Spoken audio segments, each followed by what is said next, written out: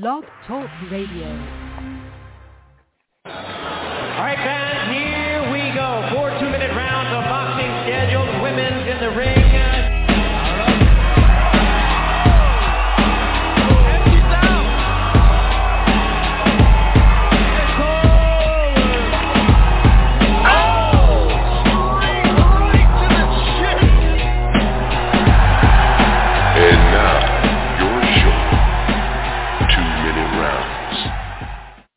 Good evening, fight fans. It's 2-minute round of Hook and Jobs look at female boxing. This is episode 131.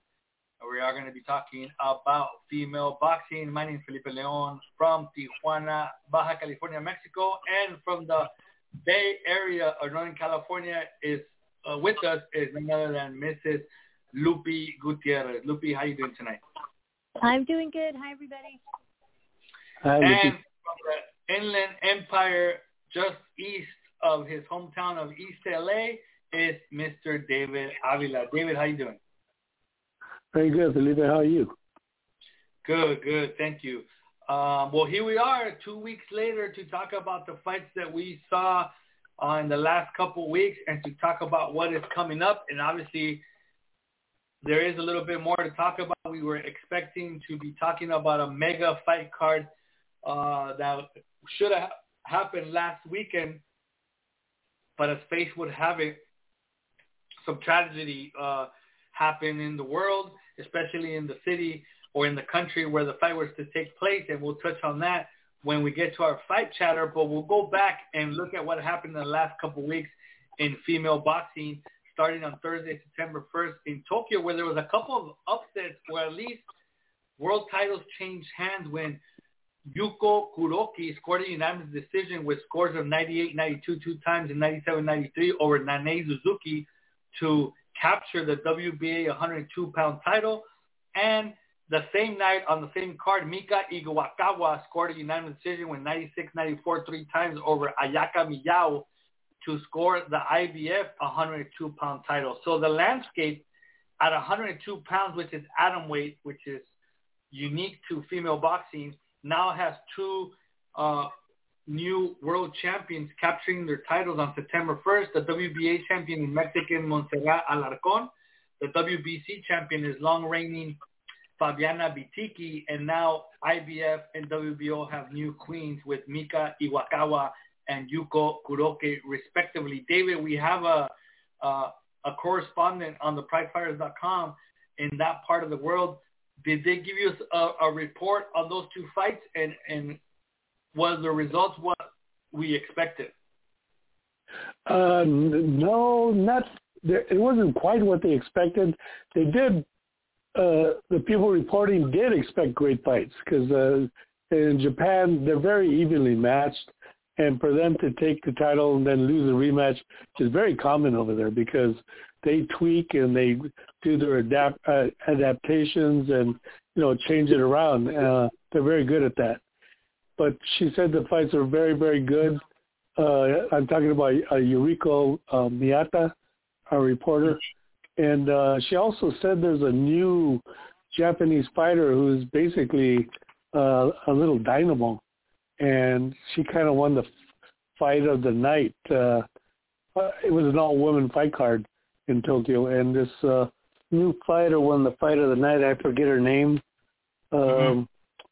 Man, I'll get it pretty soon. Let me see. But anyway, that's what she reported. Let me see if I can find it for you real quick. Let me see here. Because if you hear the name, you'll probably recognize it, right? Yeah. Let me see here. Research. So on that fight card, you mentioned it was an all-female. There was a Yuki Fuki flyweight, won a 4-rounder. There was a Emily Abe who won atom weight, won a unanimous decision. There was a Nao Ugawa, minimum weight, who won a unanimous decision. It was a knockout. It was a knockout. Was it Sumire Yamanaka, who was an atom weight? That's it. Okay, yes. She won the WBO Asia Pacific atomweight title, which was vacant. They was actually against an undefeated fighter in Honoka Kano, and Sumire Yamanaka 6-0 with 2 knockouts. She's a southpaw, just under 5 feet. She's only 4 feet 9.5, and she's competing. Wow, that's short. And she's competing at atom weight.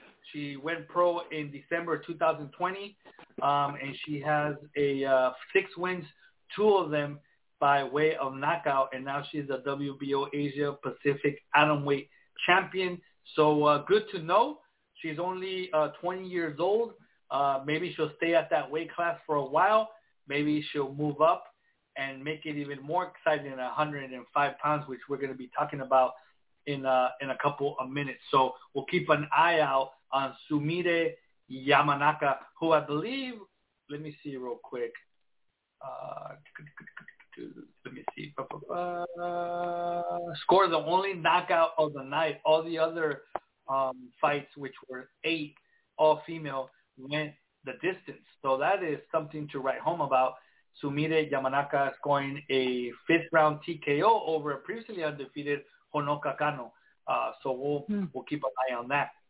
On Friday, September 2nd, in Culiacán, Mexico, Maria Guadalupe Bautista, who is the WBA regular 108-pound champion with a record of 20 wins, 11 losses, 2 draws, 4 knockouts, scored a 3rd round TKO over Jacqueline Trejo in a scheduled 8-rounder at supposedly 105 pounds. I think it was at 108.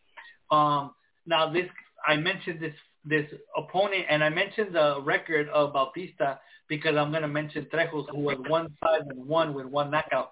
So I don't know if you guys know this, but there is a little bit of controversy in Mexico and BoxRec where there's a committee that needs to approve.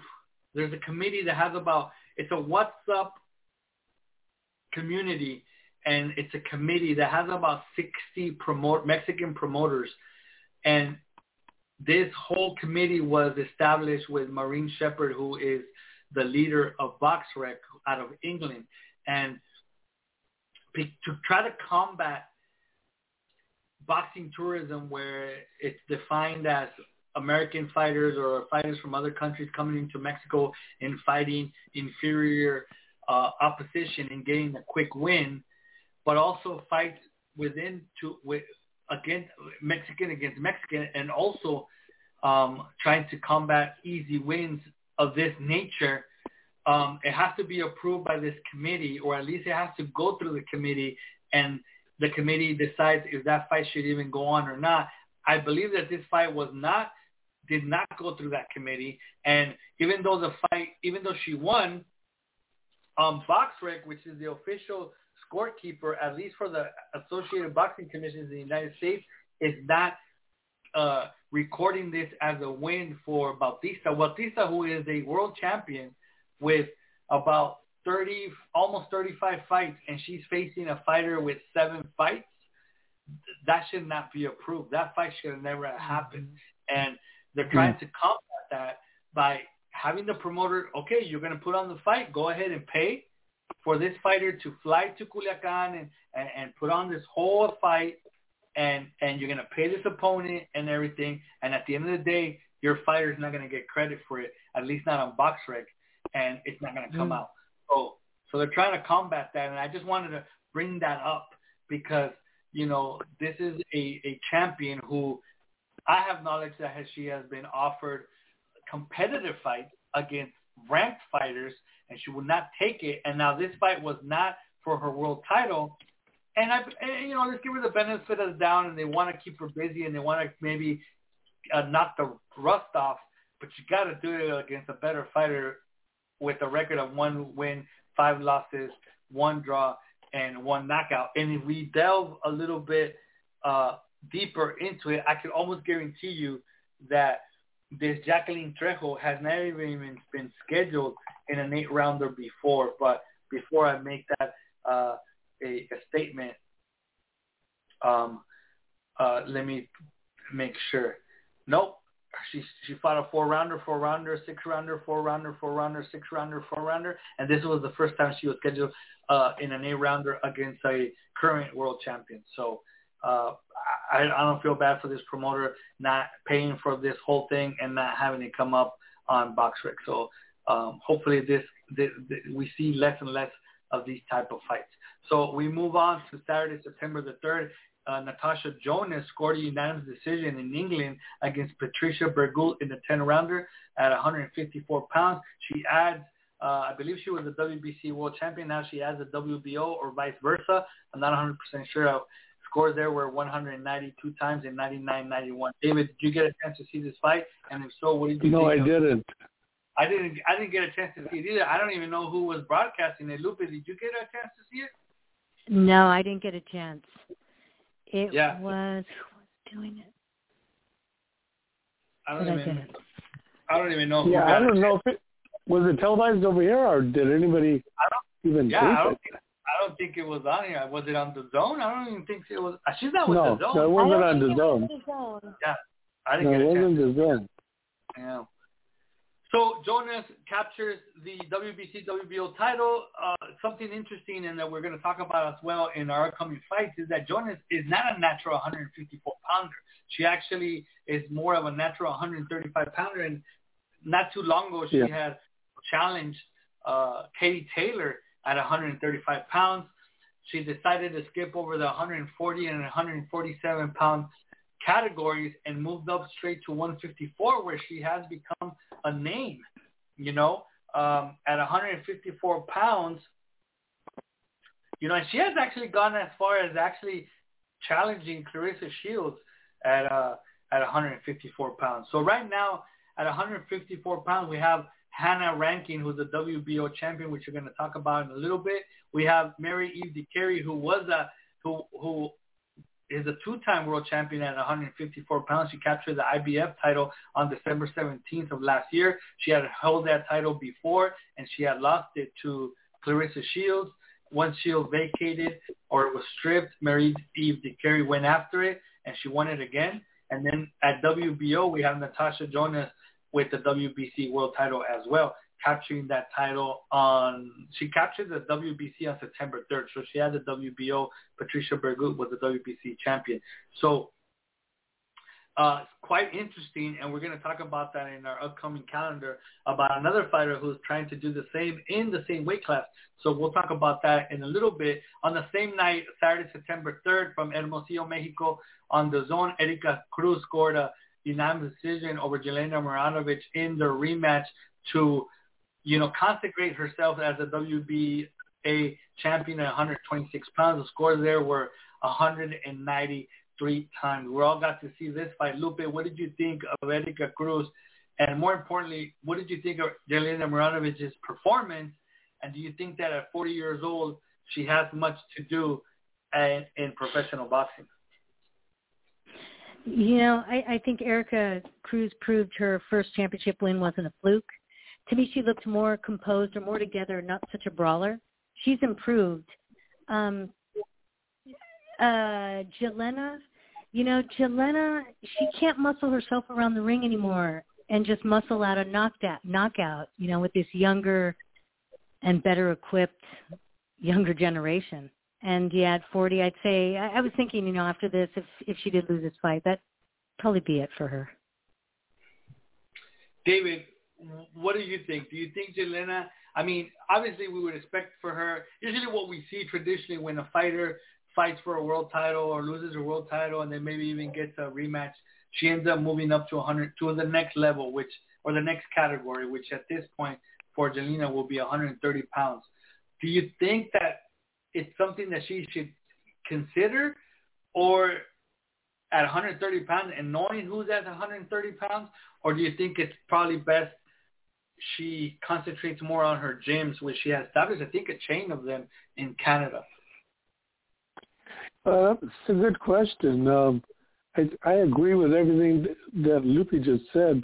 I saw the same thing. I thought Erika Cruz actually looked a little even better, a little more composed.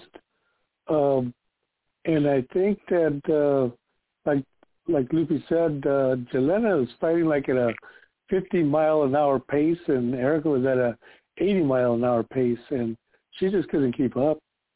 And I think that's basically going to be the way it is from now on for her.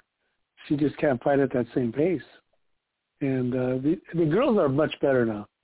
I mean, I was talking to some other experts just recently about that. It's just noticeable that the amateur program has changed everything. The girls that are coming out of amateurs are way better equipped. They're just so skilled. 20 years ago, 15 years ago, there was only maybe 10% of the girls could fight like this. Now it's about 70%. And that's a lot. That's a lot. Mm-hmm. Yeah, and Marjanovic is coming from, the earlier generation of fighters. Yeah. She's 40 years old. She started her career back in 2003. So she's almost been a pro for 20 years. And like you mentioned, David, and I completely agree with you, the level of opposition 20 years ago is not the level of opposition it is now. And she's had a great run. She's fought some great fighters. She's beaten some great fighters. I mean, her first loss was Layla MacArthur. She beat Layla MacArthur a couple of fights later. She's fought everybody. Belinda Lara Cuente beat her, lost to MacArthur again. Melissa Hernandez beat Belinda Lara Cuente, beat Melissa Hernandez in rematches. I mean, everybody in that weight class, as Soledad Matiz, who's a former world champion, she beat her as well. Those were great fights there. But I think it's just time, I mean, there's a time when a fighter gets to a certain point, and I think it's that time for Marjanovic. I mean, she's not going to follow my lead because I'm nobody in her in her team or anything, but just by watching her and seeing, like in baseball, you don't have that fastball anymore. And I don't think she has it anymore. And I agree with David. She doesn't have it against the caliber of opponents she's going to be facing at the world-class level in 126 or 130 pounds. So, before something happens, it's better that she hangs them up. And, like I mentioned, she's made some good investments. It looks like she's doing okay for herself. So why not just call it a day? I mean, she had not fought in more than a year, about a year and 5 months. So, or about a year and 6 months, something like that. So I think it's time to call it a day. I don't know, but that's just my opinion. So we move on to Thursday, September the 8th in San Jose, Costa Rica on the Zone. Quite exciting fight card, some surprises. But on the female side, it was all what we expected. Sonia Osorio loses the unanimous decision to Adelaida Ruiz for the interim WBC 115-pound title. Adelaida Ruiz before that had held the silver title. Scores there were 190, 99-91, and 98-92. And in the main event, to a packed house of about 6,000 people in Costa Rica, the local fighter Yocasta Valle scored a unanimous decision over T2 Nguyen to score in over 10 rounds to add the WBO title to her IBF strap. Now she's a unified 105-pound champion. Scores there were 193 times. So let's talk first, David, about Adelaida Ruiz's win. I don't think that it was much of a surprise to either one of us or even Lupe as well, which we have seen Ruiz fight live. I've seen Osorio live as well. And the one thing that did surprise me to a certain point, David, and I don't know about you, is that Osorio put a better fight than I expected. I've seen her fight before. I've seen her fight Isabel Millán in Monterrey, and Millán beat her. And I'm not a big fan of Millán's style. I'm a big fan of her as a fighter, but not of her style. And she was able to beat Sonia Osorio. And I didn't expect Osorio to put up such a fight and to have certain moments, maybe not to win the rounds according to one of the judges. One judge gave her 1 round and another judge gave her 2 rounds. But maybe the moments that I did see were enough to to convince those judges to give her those rounds. But there were some moments there where she kind of was more aggressive than expected and kind of made Ruiz suffer for at least a couple of rounds in one judge's scorecard, David. Yeah, she made some really clever adjustments. She kind of figured out that Ruiz, that Adelaida Ruiz has certain combinations that she lands. And instead of letting around the midway, she kind of figured that out, or maybe her trainer, but she changed tactics and wouldn't allow Adelaida to use those combos. And that kind of threw Adelaida for a loop. She was trying to figure out what's going on, and so she started going to the using her jab and going to the body. But Sonia was pretty clever. I mean, she made every round competitive. She just didn't lay down, but she tried to win the rounds. She just was outgunned, in my opinion. One thing that I was pretty impressed with, Lupe, coming from Reese, was her jab. She was pretty disciplined in using it, at least in the beginning of the fight, in the first half of the fight, and maybe it was some of those adjustments that David mentioned that Sonia Soto made that kind of made her come off that consistent jab. But I was pretty impressed by that jab, at least in the beginning from Reese. What did you see from Adelaida Reese and Sonia Osorio in this fight? That's funny you say her jab, because that's one of the first things that my sister and I were talking about. I mean, that jab, and, she has nice long arms to keep Osorio off of her. But, I thought, I was like, I wasn't expecting much from Osorio, probably because of the other fight, and I thought she was kind of scared to face La Cobra. But, they were a little apprehensive at times, but they had some great exchanges, and I was happily surprised, like, how Osorio came at her, because I thought she was scared of her, but she wasn't, and Cobra, she's a great champion, with a great future and a greater left hook to the body. She has some nice body shots. Yeah. Now, the question would be, which I find very interesting, the question would be if how soon we see Adelaida Reese challenge the current champion at 115 pounds for the WBC, which is Pequeña Lulu. And Pequeña Lulu, who is Lourdes Juarez, who is the sister of Mariana Juarez, she's really a flyweight who moved up to 115 pounds for the opportunity to win a world title at 115. She's defended it 4 times. But I've been around both women, Lourdes Juarez and Adelaida Reese, and I can tell you that Adelaida Reese is a much bigger woman than Lourdes Juarez, taller, longer, and thicker. And I think that's going to make a big difference in whether Lourdes Juarez faces her, or if so, the outcome of that fight. Now, Lourdes Juarez does have a defense in Nayarit on October 1st against Aslin Gonzalez, and she would have to come out of that. And then we'll see. The WBC orders a fight between Adelaida Reese and Pequeña Lulu. Pequeña Lulu, we all know the Juarez sisters have always been a favorite of the WBC. And we have seen it before where the WBC has, been apprehensive, to use that word, in ordering, mandatory fights between their interim champions and their full-fledged champions. We saw it with Kenny Enriquez at 108 pounds and Yesenia Gomez, so much so that Kenny Enriquez outgrew the division before she was given the opportunity to face Yesenia Gomez, and now Yesenia Gomez went and lost the title to Kim Clavel. So we'll see. I think that is a good fight. I think it's a great. I don't know, David. I don't know if it's a good fight. I don't think, because I just think that Adelaida Reese's size advantage is going to be too much for Lourdes Juarez. What do you think, Lupi? Yeah, it will be, but I'm thinking that Lourdes is tough. I mean, she's also one of those bare knuckle fighters, so she's not going to go down without a fight. But yes, the arm reach and the size will be tough for her.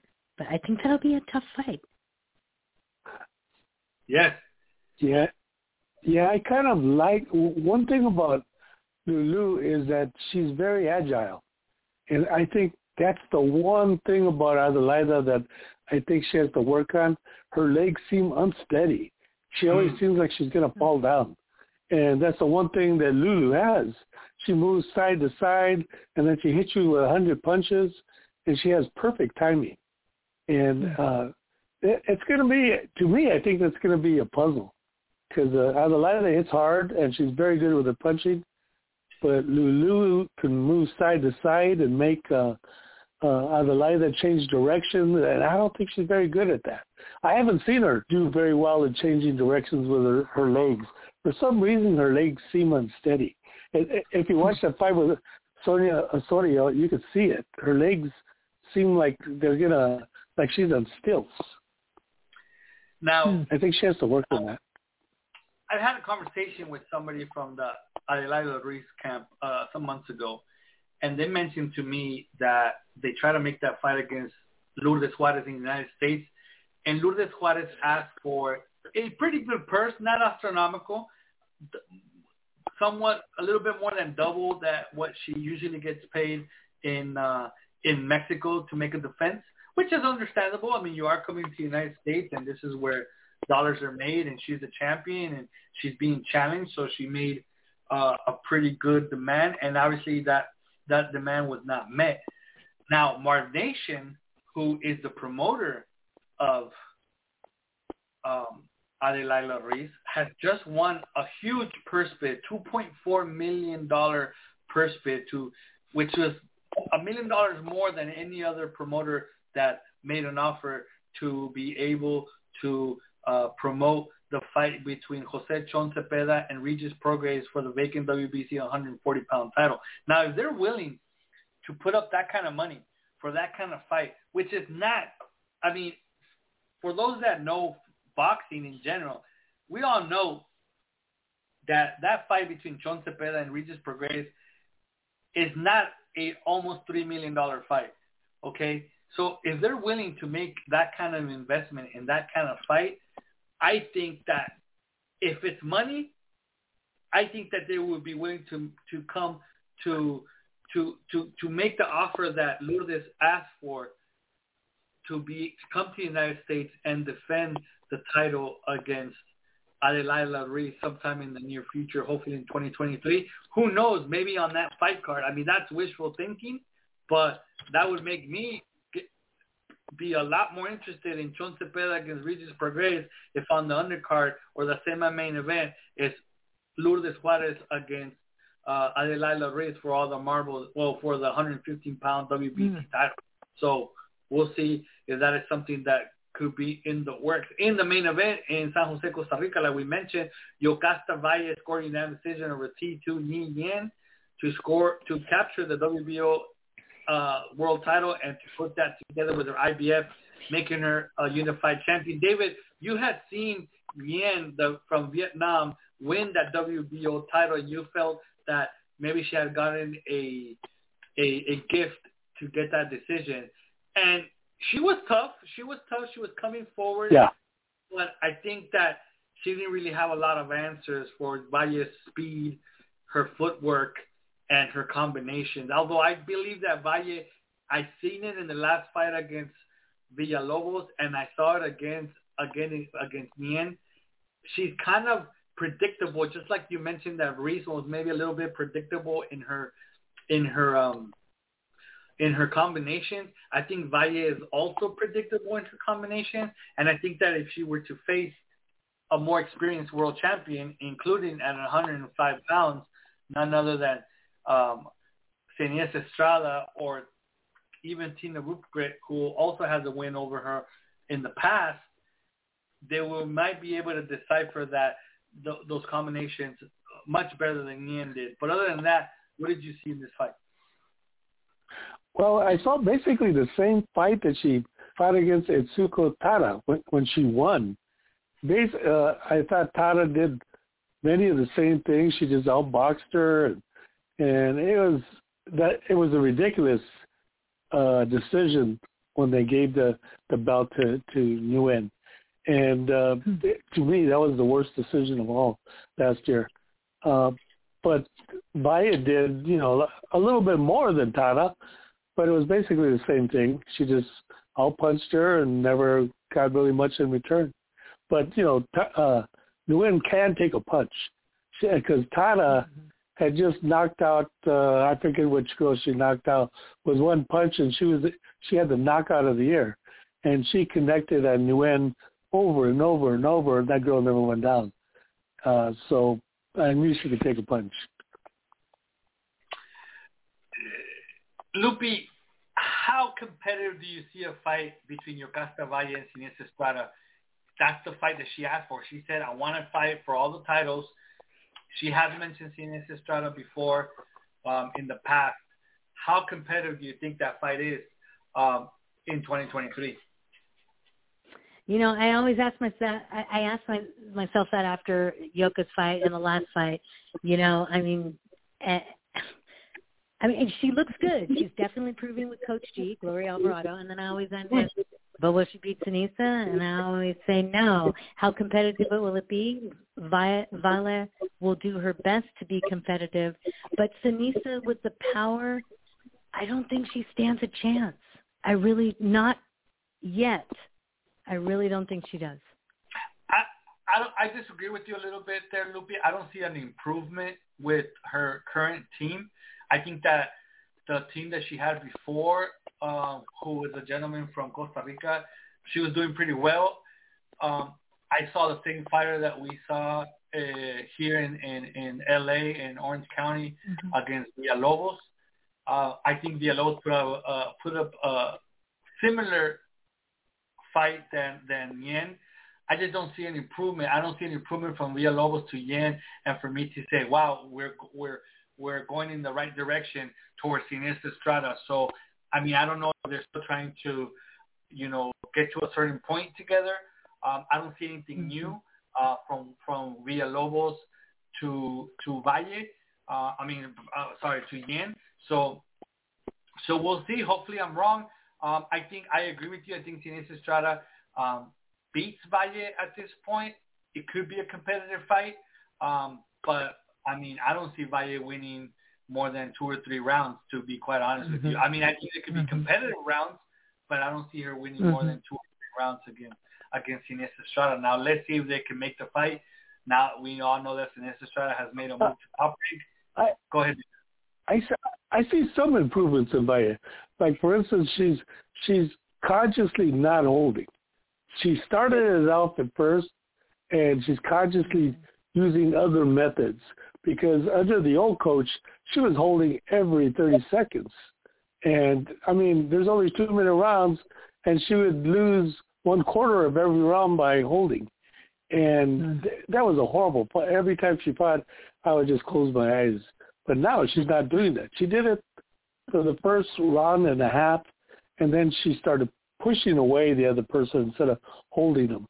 And that's better than holding, because at least the action's going to resume. And she's got some little things. Well, that is an improvement. I mean, if the improvement is her not holding, I mean, I think you're helping me prove my point, David. I mean, if that's the improvement that we're seeing, is that her not holding. So, but I agree with you. I see what you're saying, because I know that you're a big advocate against holding in any boxing. So, but we'll see what happens. Yeah, not just me. Let's see what Inés Estrada does in November. They haven't really. What's fight card? When is the Lomachenko fight? Because I mean, I'm trying to guess on what fight card. I think Vasily Lomachenko is fighting in October. So I haven't figured out which. I've heard some rumors that she may be fighting on a Oscar Valdez fight. Oh, okay. And Oscar Valdez I forgot who is. They were mentioning a Japanese fighter. So if it's Oscar Valdez, more than likely the fight's gonna be in either L.A. or Vegas, or maybe even Texas, because they might take Valdez to Texas as well. Maybe Arizona, maybe Phoenix, because he does pretty good numbers in Phoenix as well. So we'll see. She has been mentioning that it'll be in November. Obviously, no opponent to be mentioned or announced. So let's see what happens. Because I don't even think they have secured the opponent for Oscar Valdez. Yeah, the fight for Lomachenko is on October 29th, so it wouldn't be that fight card. So we'll see what comes up, and let's see how soon we can see a fight between Yocasta Valle and Inés Estrada. Friday, September 9th in Montreal, Canada. Mary Spencer scored a first-round TKO over Cynthia Lozano in a scheduled 10-rounder, 154 pounds. She has the WBA International and WBC silver titles. Time was 103. One thing that I've seen about this fight is that, and it has been mentioned before, is that Lozano had not really shown this that she deserved to fight for world titles or to be fighting in an elite level. She's 5'9", 92 with 7 knockouts, and the 2 times that she has been stopped have been in a row via knockout, and it was in her last fight. So back in December of 2021, she was stopped in 7 rounds by Mary-Eve DeCarry for the vacant IBF world title, and then in her next fight, which was almost a year later, she loses for the vacant WBC silver and WBA international super welterweight title in the first round. I'm actually going to look for the footage of this. It's probably already on YouTube because I am interested in seeing this fight, even though it only lasted 1 round, just because of the level of talent that people, or ability that people keep mentioning for Cynthia Lozano. David or Lupi, did you guys get a chance to see this round of Mary Spencer? Not me. I did. I saw a few seconds of the knockout. Let me see if I can dig it up and I'll send it to you. Now, but it was a knockout. Mary Spencer, she's 7-0 now with 5 knockouts. She's 37 years old. I have heard some inklings there that she could be an opponent at one point for Clarissa Shields, but at 37 years old, I'm starting to really doubt that. So we'll see. Oh, I didn't realize she was that. Yeah, older. She's older. 37. That's too bad. That's too bad because she's like the real deal. That's too bad that I didn't realize she was that old. She has, her amateur background's really good too. I mean, she has 3 world champs. She won gold at the Pan Games. I mean, she's a Canadian championship multiple times. I didn't realize her age. Yeah. So, I mean, if it's going to happen, it's going to happen soon. But obviously, Clarissa Shields has some pending business, and we'll talk about it a little bit. And lastly, it was announced that Anabel Ortiz will be fighting on that card in Costa Rica against Maria Michelle from Nicaragua, I believe she is.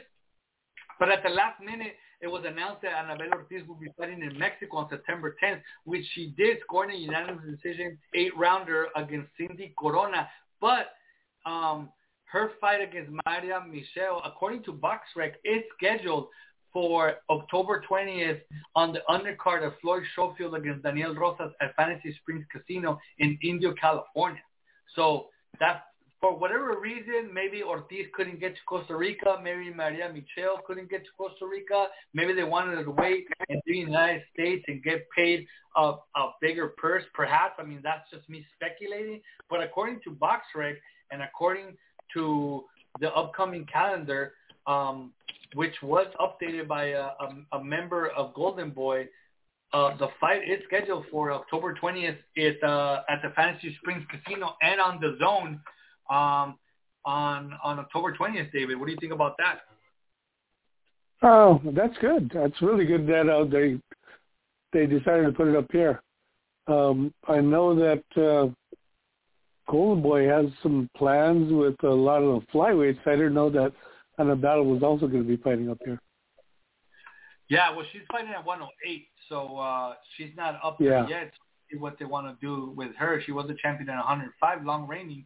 But at 108, just if she wanted to go after the world champions there, we're looking at Jessica Neri Plata, who's the super champion for the WBA, and the aforementioned Guadalupe Bautista, who is the champion in recent for the WBA. WBC is the newly crowned Kim Clavel, who has a date with Jessica Neri Plata in December.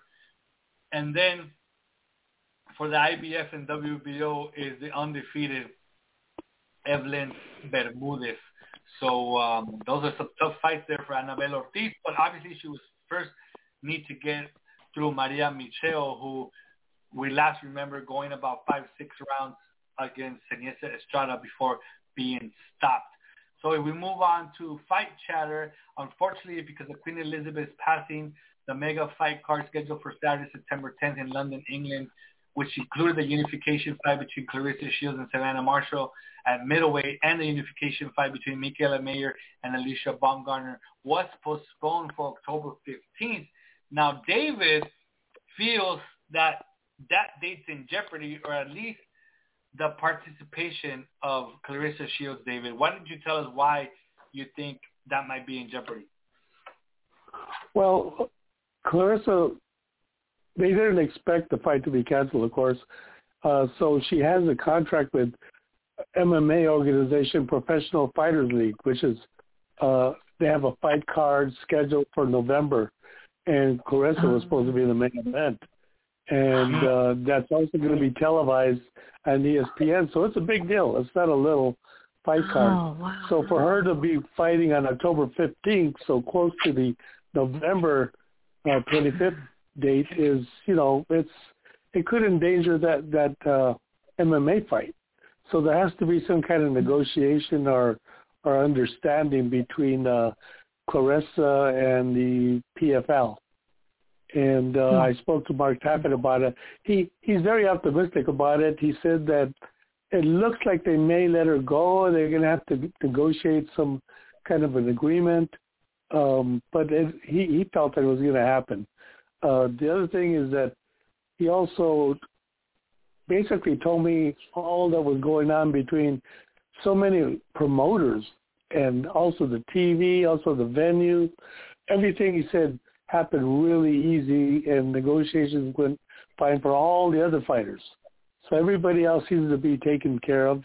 They're still going to be at the O2 Arena. It looks like it's going to be October 15th. Everybody's cleared, even Michaela. Michaela's fighting for Top Rank, and on that same day, Devin Haney is fighting his rematch in Australia, and they're both on ESPN. Wow. But I spoke to Top Rank, and they told me it's not going to be a problem because one's in the morning and one's at night. And so they feel they're going to be able to show both cards. David Haney's at night. Excuse me? I believe that's at night. Yeah. Haney's at night for us, and Michaela's in the morning for us. So they felt that that's not a problem. So all of the other fighters except for Clarissa are taken care of. Clarissa's the only one they're taking care of right now, negotiating an agreement. But Mark Tappet, her manager, felt it's going to happen, that it looks like it will happen. And after they say yes, then they'll give the official consent. Now, Lupi, with your experience, you had a lot of experience with the amateur fighters in your program, and this kind of happens, I mean, I'm not going to compare it, but it sometimes happens in amateur boxing where they show up, they get ready, they train, they make a little bit of weight, they cut a little bit of weight, they get to the fight, and there's no opponent for them. So mentally, how do you think it affects these women that they're ready to make the weight? Because the weight, as far as they were concerned, the weighing was going to happen at 1. They were still trying to figure it out. They changed it to 3. Then they changed it back to 1. So they were under the impression that they were still going to make the weight, that the fight was still going to happen, and then everything gets canceled. So mentally, how tough is it for these women to get ready again, as based on your experience with the female fighters and the amateurs that you work with? It's all attitude. It really is, because we have seen it on our morning weigh-ins where one of the girls shows up. Jessica Guerra, the girl who just went pro, and her girl didn't show up. She just pulled. So it's a big letdown. There's also been times when somebody doesn't make weight, they're out, and we pull somebody somebody from Mexico, and she was a boxer, and she's like, I'm ready to go. And she jumped in and she won. She was our first Mexican champion. It's all attitude and how strong are you? These girls, these pros, I've seen on Twitter where they were mentioning one of the boxers, it's going to turn for her on the second fight. And then they mentioned Top Rank, so we all know it's Michaela. I don't see a girl like that breaking and coming back and losing that momentum. It's all attitude. Now, I saw an interview today with Ben Shalom, who is the promoter for Boxer, who is the promoter of Savannah Marshall and co-promoter of Clarissa Shields, and he's a lead promoter in here. And he, it's kind of refreshing for him to say, the whole postponing of it has been a financial disaster, but who could have predicted it, And they had to fly the fighters there. Now they have to fly them all back to the United States or to wherever they're from, and then they're going to fly them all the way back to England again on October 5th or prior to October 15th. And he did mention as well that some of those fighters are being helped with an advance on their purses to take care of this extra fight camp that they got to put together. So that was pretty interesting for him to actually mention that and the adjustments that they have to make to keep this fight card going. At the end of the day, they're probably going to, the place was sold out. They might come out, even Steven after spending flights all over again. But, if they could minimize their losses, it might, not be so bad for them. Another thing that was announced in the last couple of weeks is that Matchroom Boxing has won the purse bid for an all-Australian IBF world title clash at 118 pounds between world champion Ebony Bridges and Shannon O'Connell. That is a fight that a lot of people have been asking for in the land down under. Ebony Bridges has said publicly that she doesn't see herself fighting in Australia anytime soon.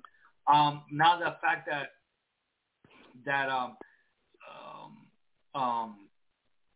Matchroom Boxing has won the purse bid, more than likely Eddie Hearn would look to make that fight somewhere in England or might even be in the UAE in Dubai on one of these championship series.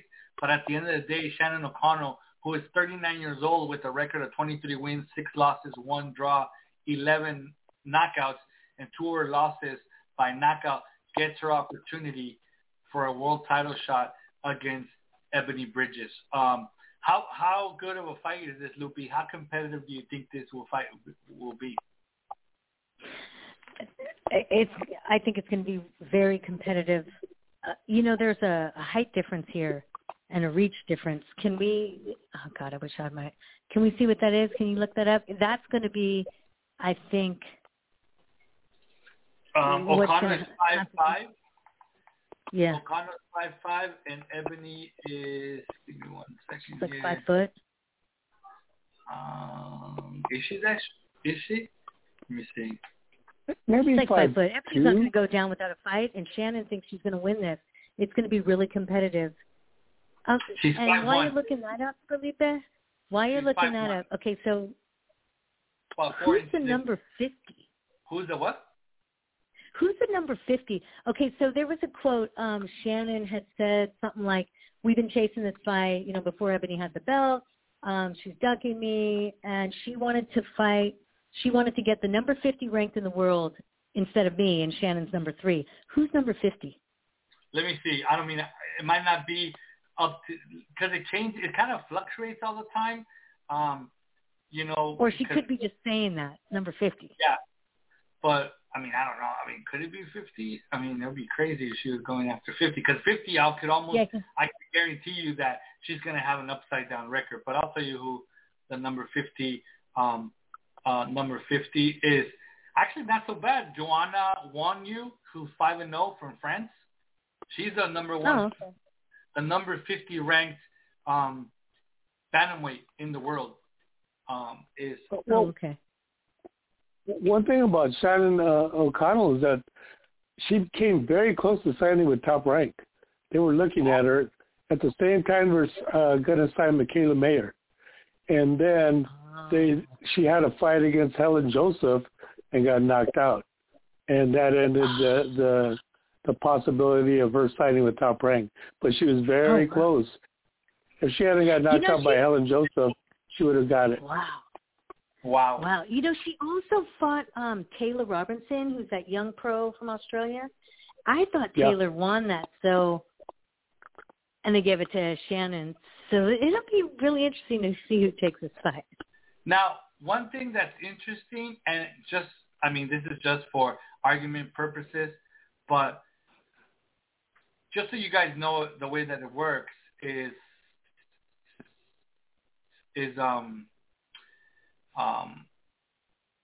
the ranking for BoxRec is an algorithm, which is basically a computerized formula of who you faced, who you beat, who you lost to, and who those opponents have beaten and faced and won and lost to. So it's just like this whole formula, and it makes a ranking, right? So according to BoxRec, from the active bantamweights in the world, the number one ranked bantamweight is Julian Luna, right? Which is, that makes more sense. Then you got Dina Portland, number 2, who's undefeated at 18-0. Very good. And number 3 is Shannon O'Connell, right? Ebony Bridges is number 13, according to BoxRec in the world. Above her is Jamie Mitchell, 8-0. Number 4, Shannon Courtney, who is number 5. Mayeli Flores, who's 8-1, who's going to be fighting soon, and I'll tell you who in our upcoming and she might be out of this. She might be coming out of this list at bantamweight and goes down to super flyweight. Selena Munoz, who is at one point was a long reigning super flyweight champion, is number 7. Melissa Odessa Parker, who's 6-0, is number 8. Barbara Vasquez Osuna is 5-0, who's number 9. Jessica Gonzalez, who's 8-6, but she has faced a lot of world champions, is number 10. 12-1, Tatiana Davezakaya is number 11. Florencia Ayelin Juarez, who's 9-1, is number 12, and Ebony Bridges is number 13 at 8-1. So pretty interesting that Shannon O'Connell is number 3, but she's 23-6, so she has about 23-6 in one draw. So she has 30 fights. Ebony Bridges has 9. So that is why she's being ranked, according to this algorithm, much higher than Ebony Bridges because, like David mentioned, she has faced quite a number of experienced fighters. Her first loss came to Sarah George back in 2012. She beat Michelle Preston. She lost to Hyun-Min Choi, who is a 130-pound WBA champion. She lost to Gavisil Tashabalala back in 2013 as well. She lost to Diana Prazek back in 2014. She had a draw against Diana Cordero. She's fought Edina Kiss, beat her. She lost to Marcela La Tigresa Acuña. That would bring up her ranking super high. Ellen Joseph, she lost to her in her last loss back in 2017, and since then she has won. But her opponents since her loss to Helen Joseph haven't been all that impressive. I mean, she hasn't really been anybody with a impressive record except Kylie Fulmer, who was undefeated and she stopped her in 7, and Shernika Johnson, who was 13-0 and she won a split decision over her for the WBA Gold Bantamweight title, which was vacant. Other than that, she's been a 3-1, a 3-0, a 3-4-2, another 3-0, a 1-3. So she hasn't really fought, very, very tough opposition since that last loss to Ellen Joseph. But she's done enough. Didn't she take time out, though? I know she was pregnant. She lost to Helen Joseph in 17. She fought again in 17. She had a 2-year hiatus between those fights in 2019. And then, I think she had a kid then. Baby. But she's done enough to win herself a world title challenge, and we'll see if they won the purse bid a week ago or maybe 2 weeks ago. They have to make the fight within 90 days. So that would be, September, October. So by the end of November, early December, they got to put that fight together. So let's see when that happens. For the Ebony Bridges defending her IBF Bantamweight title against Shannon O'Connell sometime in the near future. Now let's move on to the upcoming calendar. Friday, September 16th from Brooklyn, New York, Melissa St. Ville will be facing Calista Salgado in a 6-rounder at 135 pounds. Now, I'm guessing here, but the fact that Calista Salgado has fought pretty much everybody, I'm thinking this is not the first fight they fight each other. What do you guys think? And I'm looking it up right now. I would be actually surprised that they had not fought each other. Actually, no. First time they fight each other. So I was actually she's fought of all the other fighters that fight under the same management and all that. Yeah. So it's the first time that she fights Melissa St. Ville. So Melissa St. Ville, who has not seen action since May of 2001, so a little bit over a year and 4 months, she's going to be fighting. That's the thing with Melissa St. Ville. She has a very sporadic career. I mean, before that, she fought Jessica Camara and beat her with a unanimous decision in February of 2020, and then her next fight was May of 2021, and now she's fighting September of 2022. So she's fighting about once a year. The last time that she fought more than one time in a year was in 2018, losing in 7 rounds to Delphine Persoon, and then she fought Diana Santana in a 6-rounder 7 months later. So not since 2019 has Melissa St. Ville fought more than once a year. So hopefully this is the first step towards being a little bit more active, because she is, about 30-something years old, almost 40. She's 39 years old, actually. So hopefully she gets a little bit more action in the next year, so we can see her a little bit more often.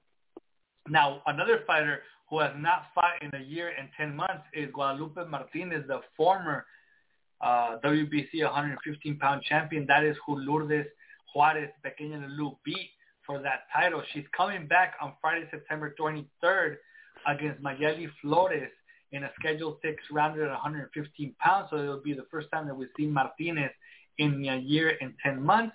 And on Saturday, September 24th, from Germany, Sarah Borman goes against Elizabeth Lopez in a 10-rounder for the WBC silver 105-pound title. And from Manchester, England, on the same night, Amanda Serrano faces Sarana Mahfoud in a 10-rounder for the 126-pound IBF, WBC, and WBO world titles. And Anna Rankin will be facing former 130-pound champion Terry Harper at 154 That's a good fight. Yeah, defending her WBA title.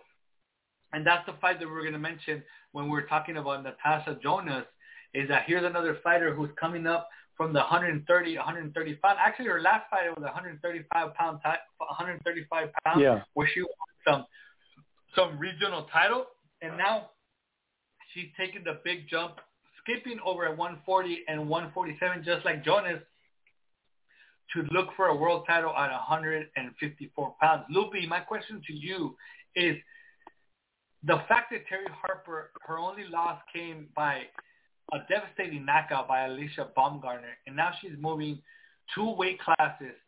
Do you think that puts her at risk to be knocked out again by Hannah Rankin, who is coming off, I mean, I don't know if she hits super hard, but she hits hard enough to cause some serious damage to Alejandra Ayala. So do you think that she's putting herself at risk? Even though Hannah Rankin, her record is 12-5 with 3 knockouts, but she is moving up from 135 to 154. How much of a risk of being knocked out again is Terry Harper putting herself in?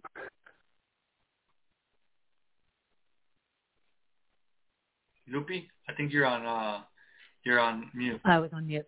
That was the first thing I thought of when this fight was announced. I was like, oh, my God, Hannah Rankin's just coming from this, and Terry Harper's coming from that. And I got a little worried. And I just saw Terry Harper, or her body, all her weight, all her muscle. Did you see that? It's all in her legs. All in her legs. I get it. I'm worried for her. Hannah Rankin's walking, I mean, isn't that Hannah Rankin's walking around weight, and Terry Harper has to try and get up there? That's dangerous. That is a good observation. I did see that picture because Terry Harper did post a picture not too long ago of her full body, and she looks pretty muscular, but you are right that most of her weight looks like it's in her legs, David. Same question to you. Do you think it's a risk for her to be fighting 154 pounds? The fact that her only loss came by a pretty devastating knockout. I think it's.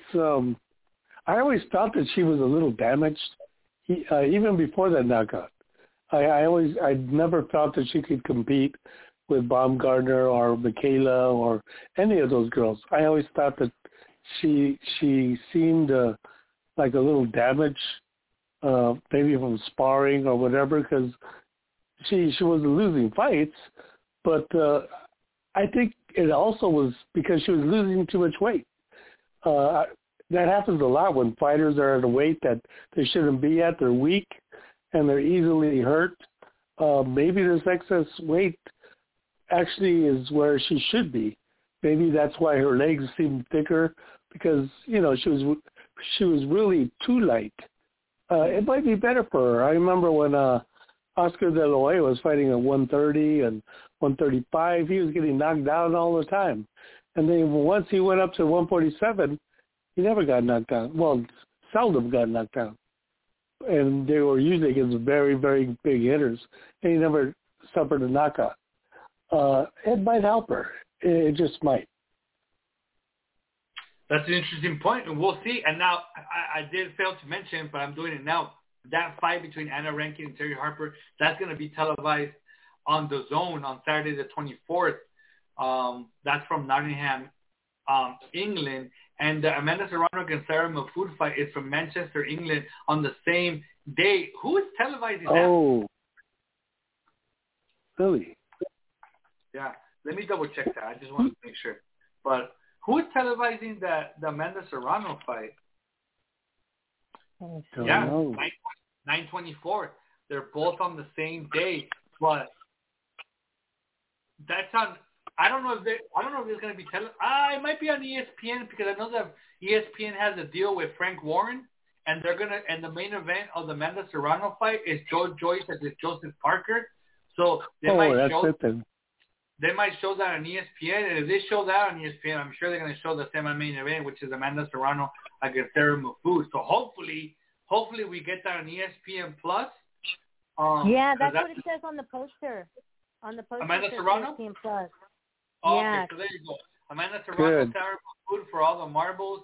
Well, not all the marbles, but a lot of the marbles at 126 pounds on ESPN Plus, and Hannah Rankin against Terry Harper on the same day, September 24th, on The Zone. So hopefully we get to watch. I don't think they're going to – I mean, the fight cards might be at the same time.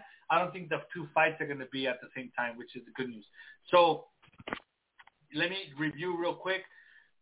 September 16th, Brooklyn, New York, Melissa Sainville, Calista Salgado. September 23rd, the return of Guadalupe Martinez after almost 2 years against Mayeli Flores. September 24th, Sarah Borman against Elizabeth Lopez for the 105-pound WBC silver title. She wins that. Sarah Borman, who's 5-0, she might be a player at 105 and might be a nice opponent for Inés Estrada or Yocasta Valle.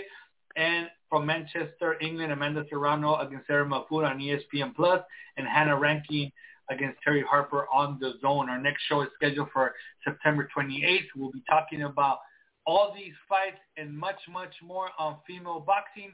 I'm Felipe Leon from Northern California, Mrs. Lupi Gutierrez, and from the Inland Empire, Mr. David Avila. We all bid you good night, everybody. Good night. Good night, all.